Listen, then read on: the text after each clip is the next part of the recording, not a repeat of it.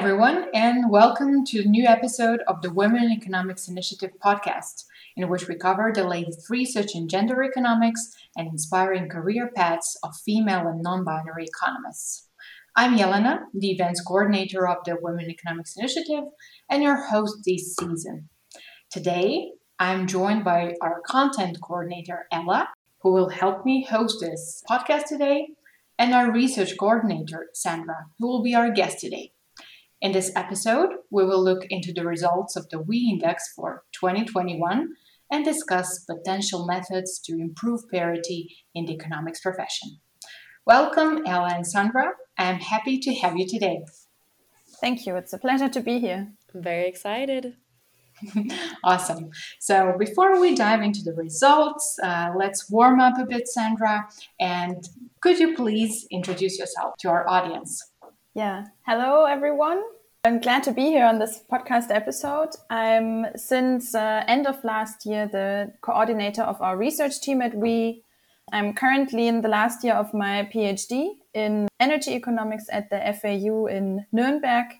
And my main research interests are environmental economics and getting the public to join the energy transition. And I'm very happy to now lead the research team. Awesome. That sounds wonderful. I really had an honor to work with Sandra for more than a year. She was previously a member of the events team, and I'm very much looking forward to see all the improvements she brings to the research team. But yeah, I have mentioned WE Index, but I think that some of our audience may not be familiar with what it means. What do we think about when we say that? So could you give us a brief explanation what WE Index is, how it all started? Sure. So with the WE Index, we monitor the share of female economists in senior positions in the academic, private and public sector across Europe, the OECD and globally. The first index was already published in 2019. And since then, every year we collect data such as the share of female chief economists in the world's largest corporations, women in top economics faculties, or women as central bank governors, for example. We then aggregate these numbers into an index and then publish a report of our findings. This way, we can assess women's representation as leaders in the field of economics over time. That sounds really great. Would you mind sharing more about what the findings from this year were for the 2021 index?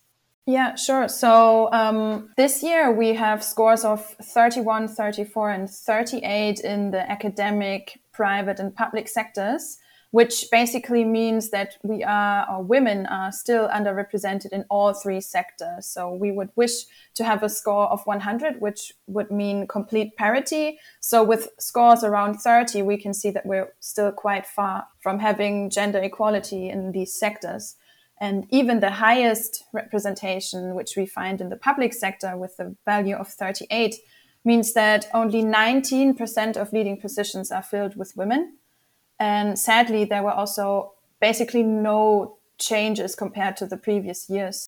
If you want to know more about the results, you can find our index on our website, women-in-economics.com, or you can also go to our YouTube channel and watch the recording of the publication event where we talked in detail about the methodology behind the index and about the results themselves. That's really great. Thank you, Sandra. Because I know it's not within the scope of the index to make suggestions about how to fix this parity, but as you're saying, I mean, within the academic sector, we have roughly only 20% of women in these positions. And so I think today on this podcast, we'd love to have a discussion about what are the suggestions and potential methods for improving this gender parity. And as I said, it's not necessarily within the scope of the index, but something that's definitely worth having a discussion about and deserves some attention. So I know the three of us kind of have some general knowledge and ideas about different solutions. So we'll look at role models, paternity leave, and quotas. Sandra, would you be up for starting us off with a discussion about how role models might be able to improve parity? Yeah, sure, gladly.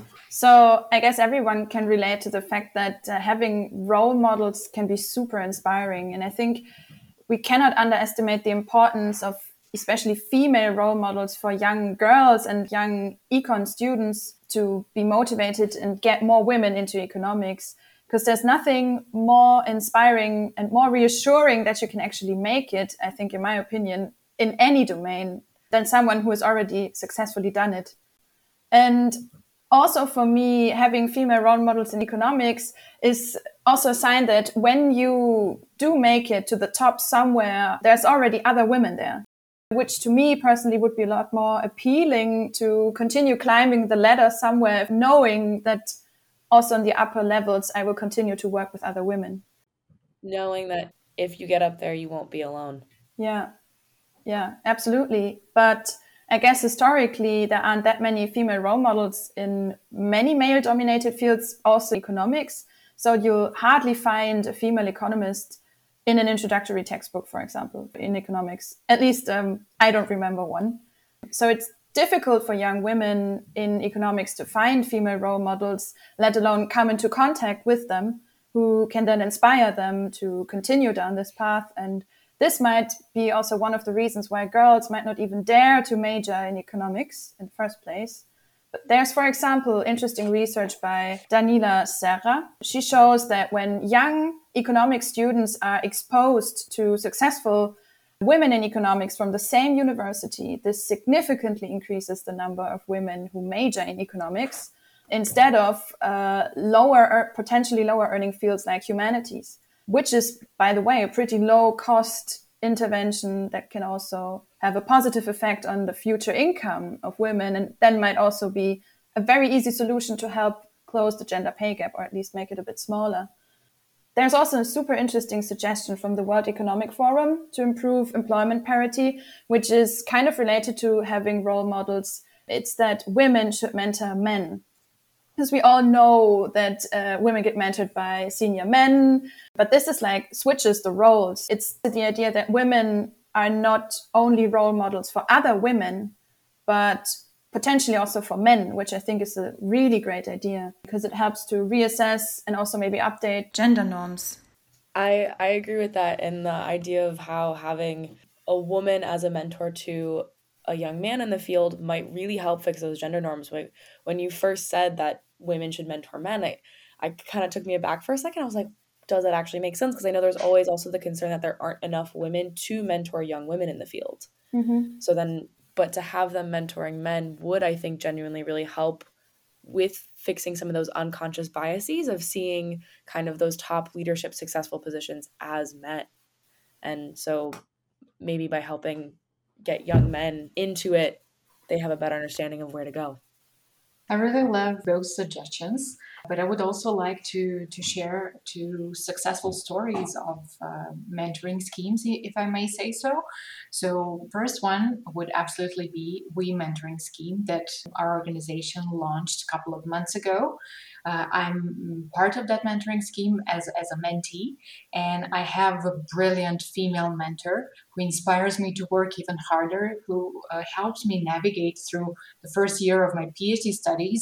And I'm very grateful for the opportunity to be able to connect with someone who went through the same path, to ask about any doubts, any problems I face. Because to be very honest, in my immediate surrounding, most of my colleagues are male, even some more senior people are usually male. And having the opportunity to connect with someone who is miles away from me and still learn a lot from her, have her support. She inspired me to go to different talks, to give some presentations, even at this early stage of my PhD. And I think that I would have never done that without her giving me inspiration, motivation to do so.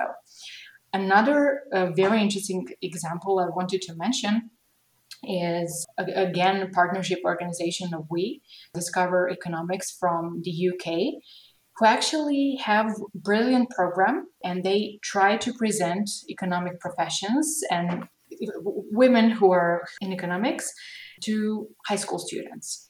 Because in some countries, you might choose a subject that you want to graduate in before even enrolling into university. So I think this is really wonderful initiative that I wish more countries would look up to and implement in their own countries, because that's the right time where you actually want to inform people, and that's the right age to do so. Of course, it's not late to do that, even undergraduate studies, but I think this is one step ahead, and I really like that initiative, and I felt like sharing because it might be interesting to some of our audience to see their work and what they're doing to, again, support them as well. Totally agree. You can never be early enough to expose girls to any potential field that they could work in.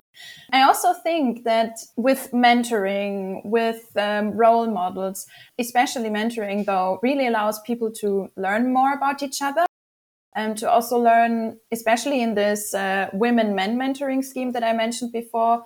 You know, it allows men to learn more about different working styles, different leadership styles that maybe are coined as more female or like more soft in a way, but you know, to expose them to these different leadership styles and then maybe show them that they are working in leadership styles that are appropriate or working for all genders, maybe also fosters more empathy and understanding between genders and more cooperation. I think you said that perfectly, Sandra. It's about the empathy and a better understanding between genders. I think that definitely would be a really strong outcome of a woman-man mentoring pair. Yeah. And also, I think the research that came up with this idea for the mentoring scheme, the author herself makes a really interesting point, because she says that gender bias cannot be solved solely through increased awareness, but it actually takes action. Because she says that there is great awareness for gender disparity, for the gender pay gap, for the glass ceiling, for sexual harassment, etc., you name it.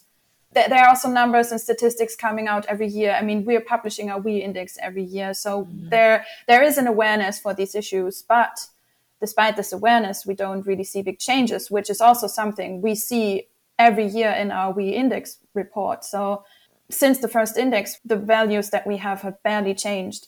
So there is definitely a need for something to be done. And I think mentoring schemes like that, or having more, of course, having role models is something that is organically growing. You can't just say, okay, let's create more role models. But mentoring schemes like this, really having programs that do something, I think is something that is super necessary.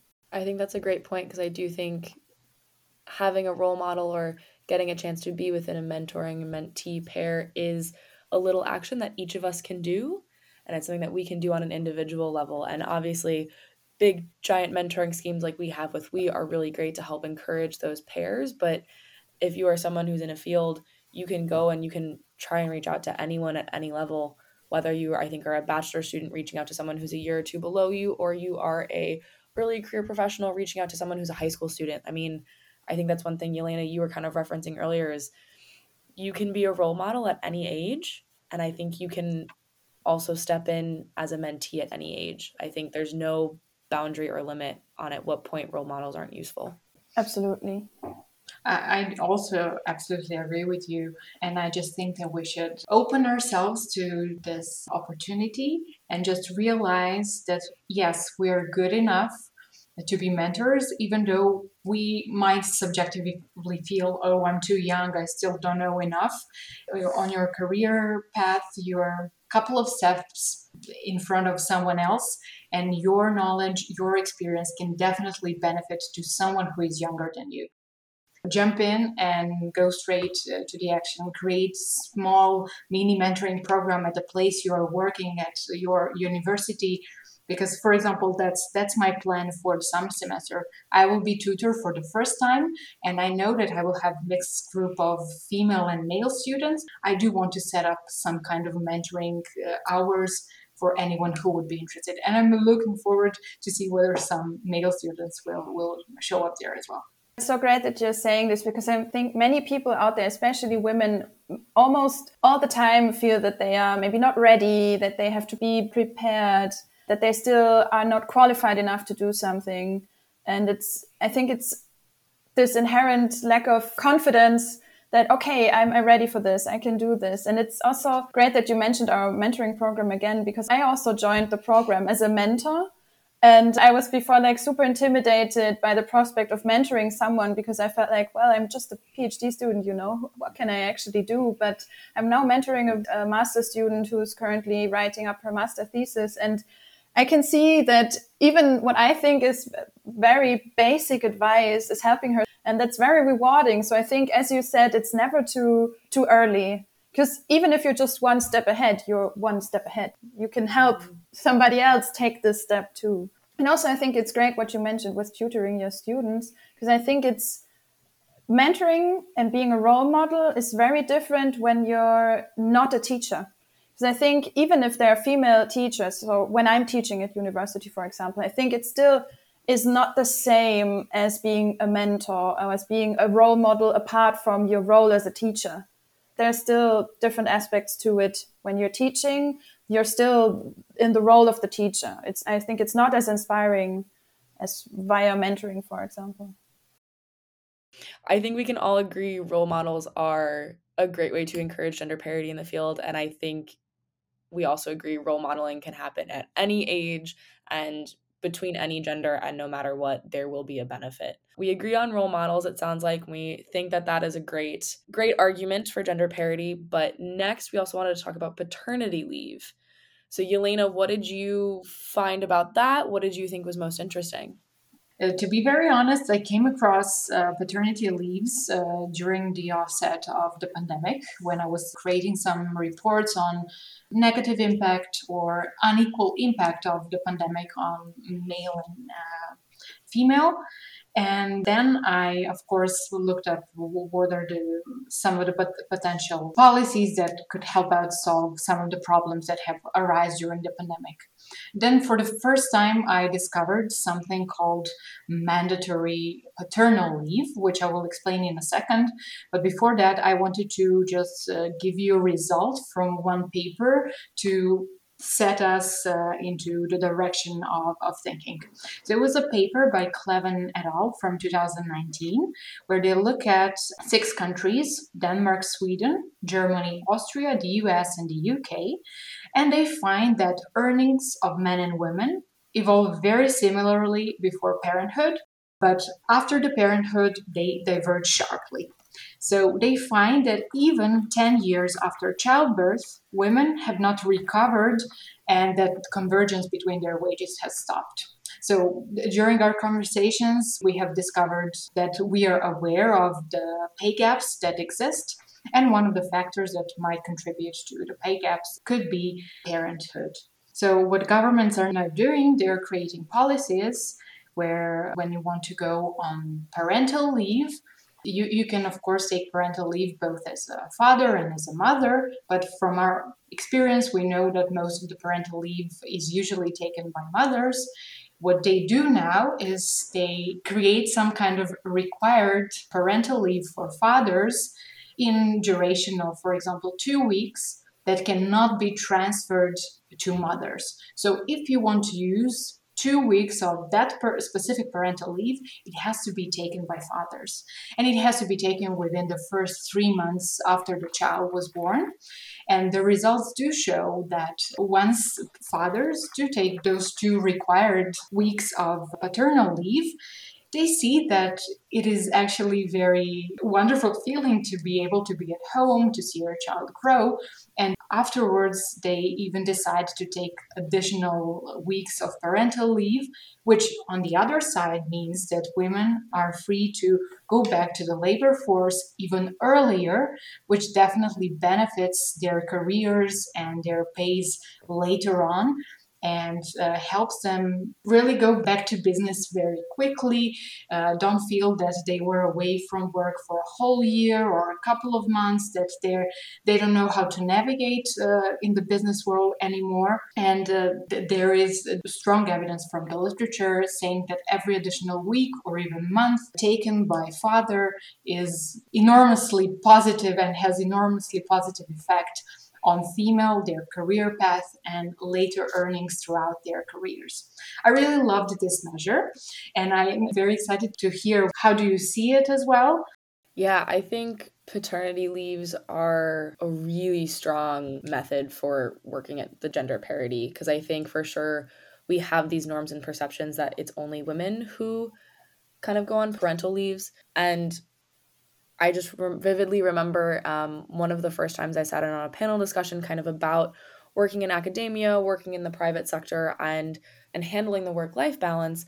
I just remember the women in there calling it the child penalty and using the word penalty. And I was like, I never would have thought that having a child would be seen as a penalty, but it very much is because you have these women who go and they lose time in work, whereas the men don't. And the men just keep climbing up the ladder, and the women have to kind of stop and pause for a year or 2 years or however it might be. And I think that if you have paternity leaves, it'll help kind of balance those expectations and those norms that we see, that it is normal for people to take a year off sometime in their middle of their career to start a family and to put the time into that. So yeah, I see paternity leaves as a great measure. Especially when it's kind of mandatory, because I think many men would maybe not do it because they don't dare, because what would the colleagues say, or what would the boss say? Maybe he doesn't want this, or maybe they are the major earner in the family who brings home the income in a way. And then what if I stay away from work for 1 or 2 months? How would this affect our earnings? And then if it's mandatory, it also takes off some pressure, I think, of the men. Because despite our viewpoints and norms changing, I think still we can't underestimate that it's also hard for men to, step out of their comfort zone sometimes, especially when the majority of men is maybe not as ready as individual men might be. Exactly. I think this is really wonderful incentive for men to really don't feel bad about taking paternal leave, and they do have coverage if someone from their company, their boss asks or whoever, and they actually show this in the literature that previously it was never the case that only mothers had to take parental leave. In the laws, it was always, it can be either of the parents who can take the leave, but only once they made this required weeks for fathers, they have seen really some significant increase in number of fathers taking paternal leave, even if it were just those 2 weeks that were mandatory. But of course, we can always expect some positive spillover effects, that they like it and they want to extend it. So I think this is a good way to go. And I'm looking forward to reading new results in the upcoming years. Yeah, I think also, Sandra, the point you made about this needing to be mandatory was really strong. And I also think this is an initiative that companies and institutions and even governments can take to kind of work at the gender parity. I mean, we were talking role models is something we can do at an individual level. I think obviously any individual father can take a paternity leave, but mandatory paternity leaves to kind of help fix that perception and those gender norms are a strong initiative at that institutional level. Yeah, because I remember right after I finished school, I did an internship in a bigger company.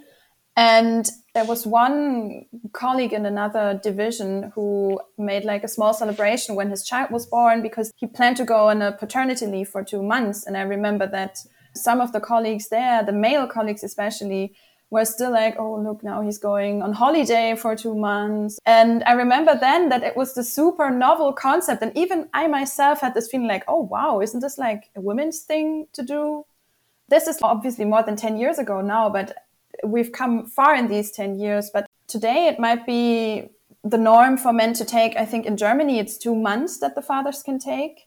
But then the majority also only take these 2 months, which of course is better than nothing. But I think we need a more societal change, I guess. In agreement of that. And I think we all kind of see the same ideas with paternity leaves as we did with role models. But continuing on, if we wanted to move into quotas now.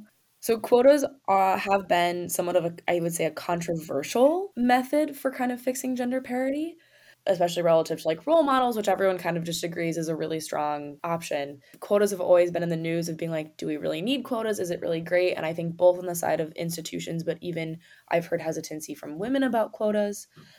And so while quotas have worked in, I think, both academic settings, public settings, and private settings, I'm going to strictly talk about the private setting just because those are the statistics that I know.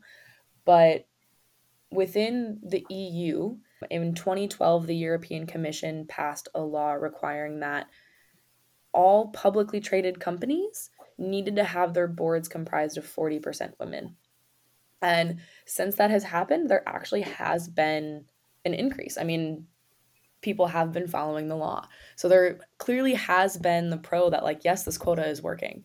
But I think a lot of the concern and the controversy comes from this kind of after effects and aftermath of this. So that has also included, like, there have been situations where a number of publicly traded companies have actually turned private in order to avoid this law. So I think it was Nordic Journal actually recognized this in Norway when Norway passed this earlier on in around 2008. In 2013, that they recognized the number of publicly traded companies fell from 60% to 55% from 2008 to 2013.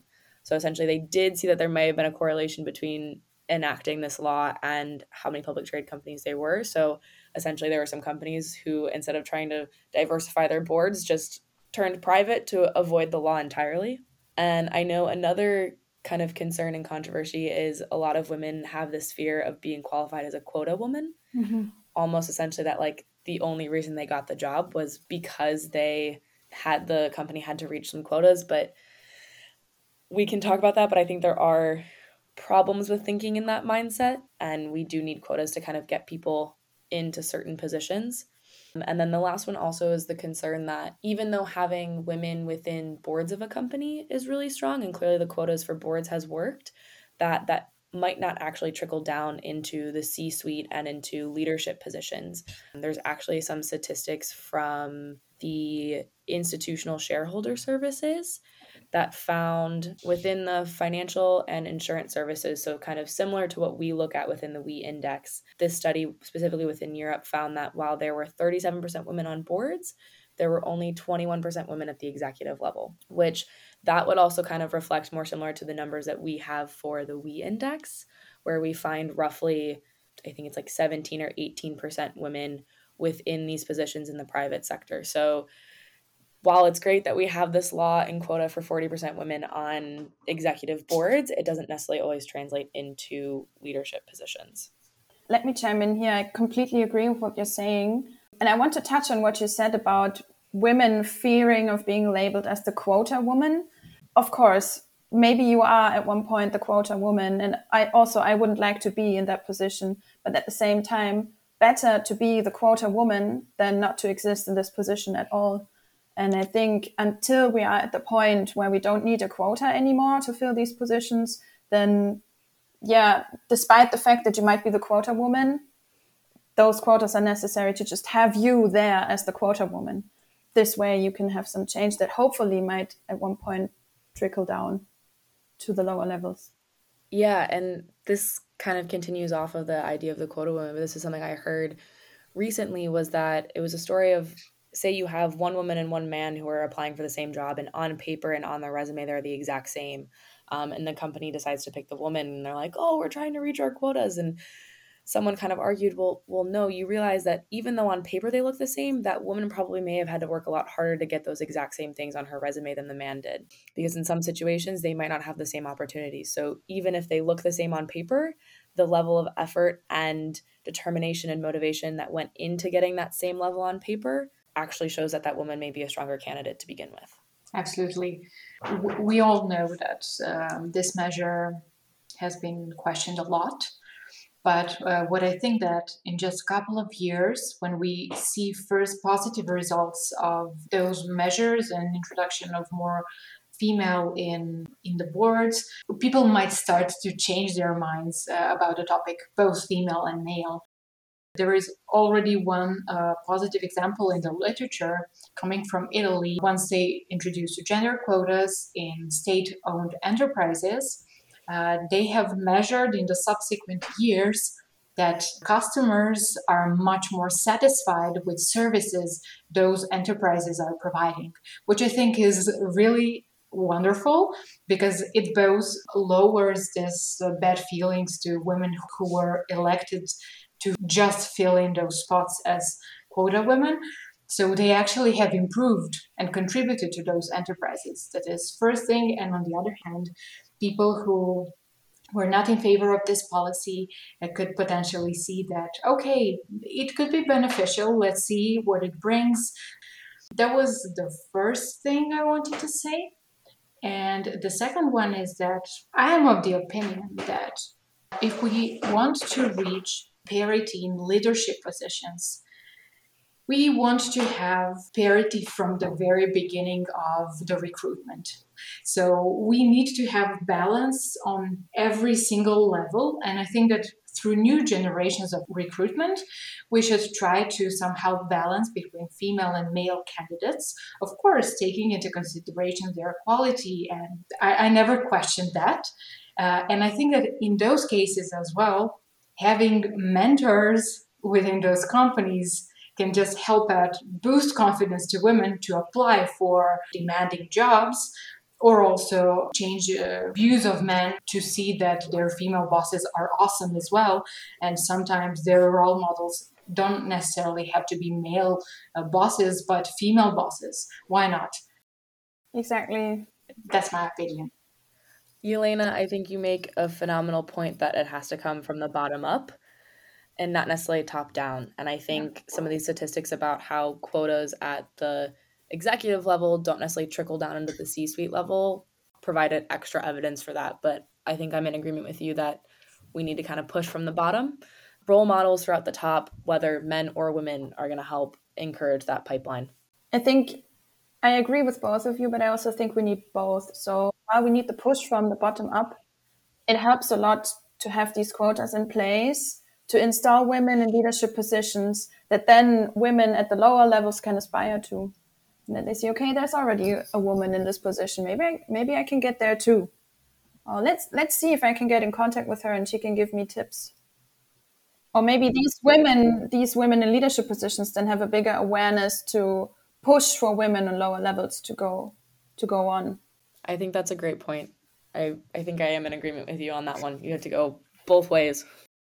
Wonderful. Let's slowly close up this episode of our podcast. I enjoyed this discussion so much. Thanks to both of you, Ella and Sandra. This was really so inspiring and it brought up so many new questions to my mind.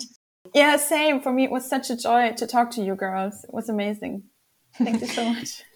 I'm so glad that you enjoyed as well. And I hope our audience at home enjoyed this episode.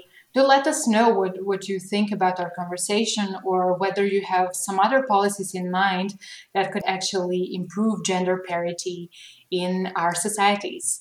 And also, as I mentioned before, if you want to check out our We Index, also the recording of our index presentation event, you can find the links in the description of our podcast today. Thank you so much for listening today, and let's keep in touch for another interesting episode coming up. Bye-bye.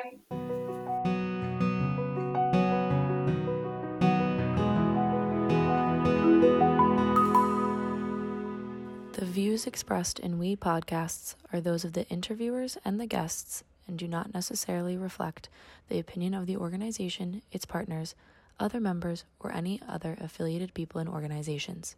We'd also like to thank Maddie Stevenson for writing and recording our original theme song. For anyone who would like to learn more about the Women in Economics Initiative, please find us online as well as on most social media channels.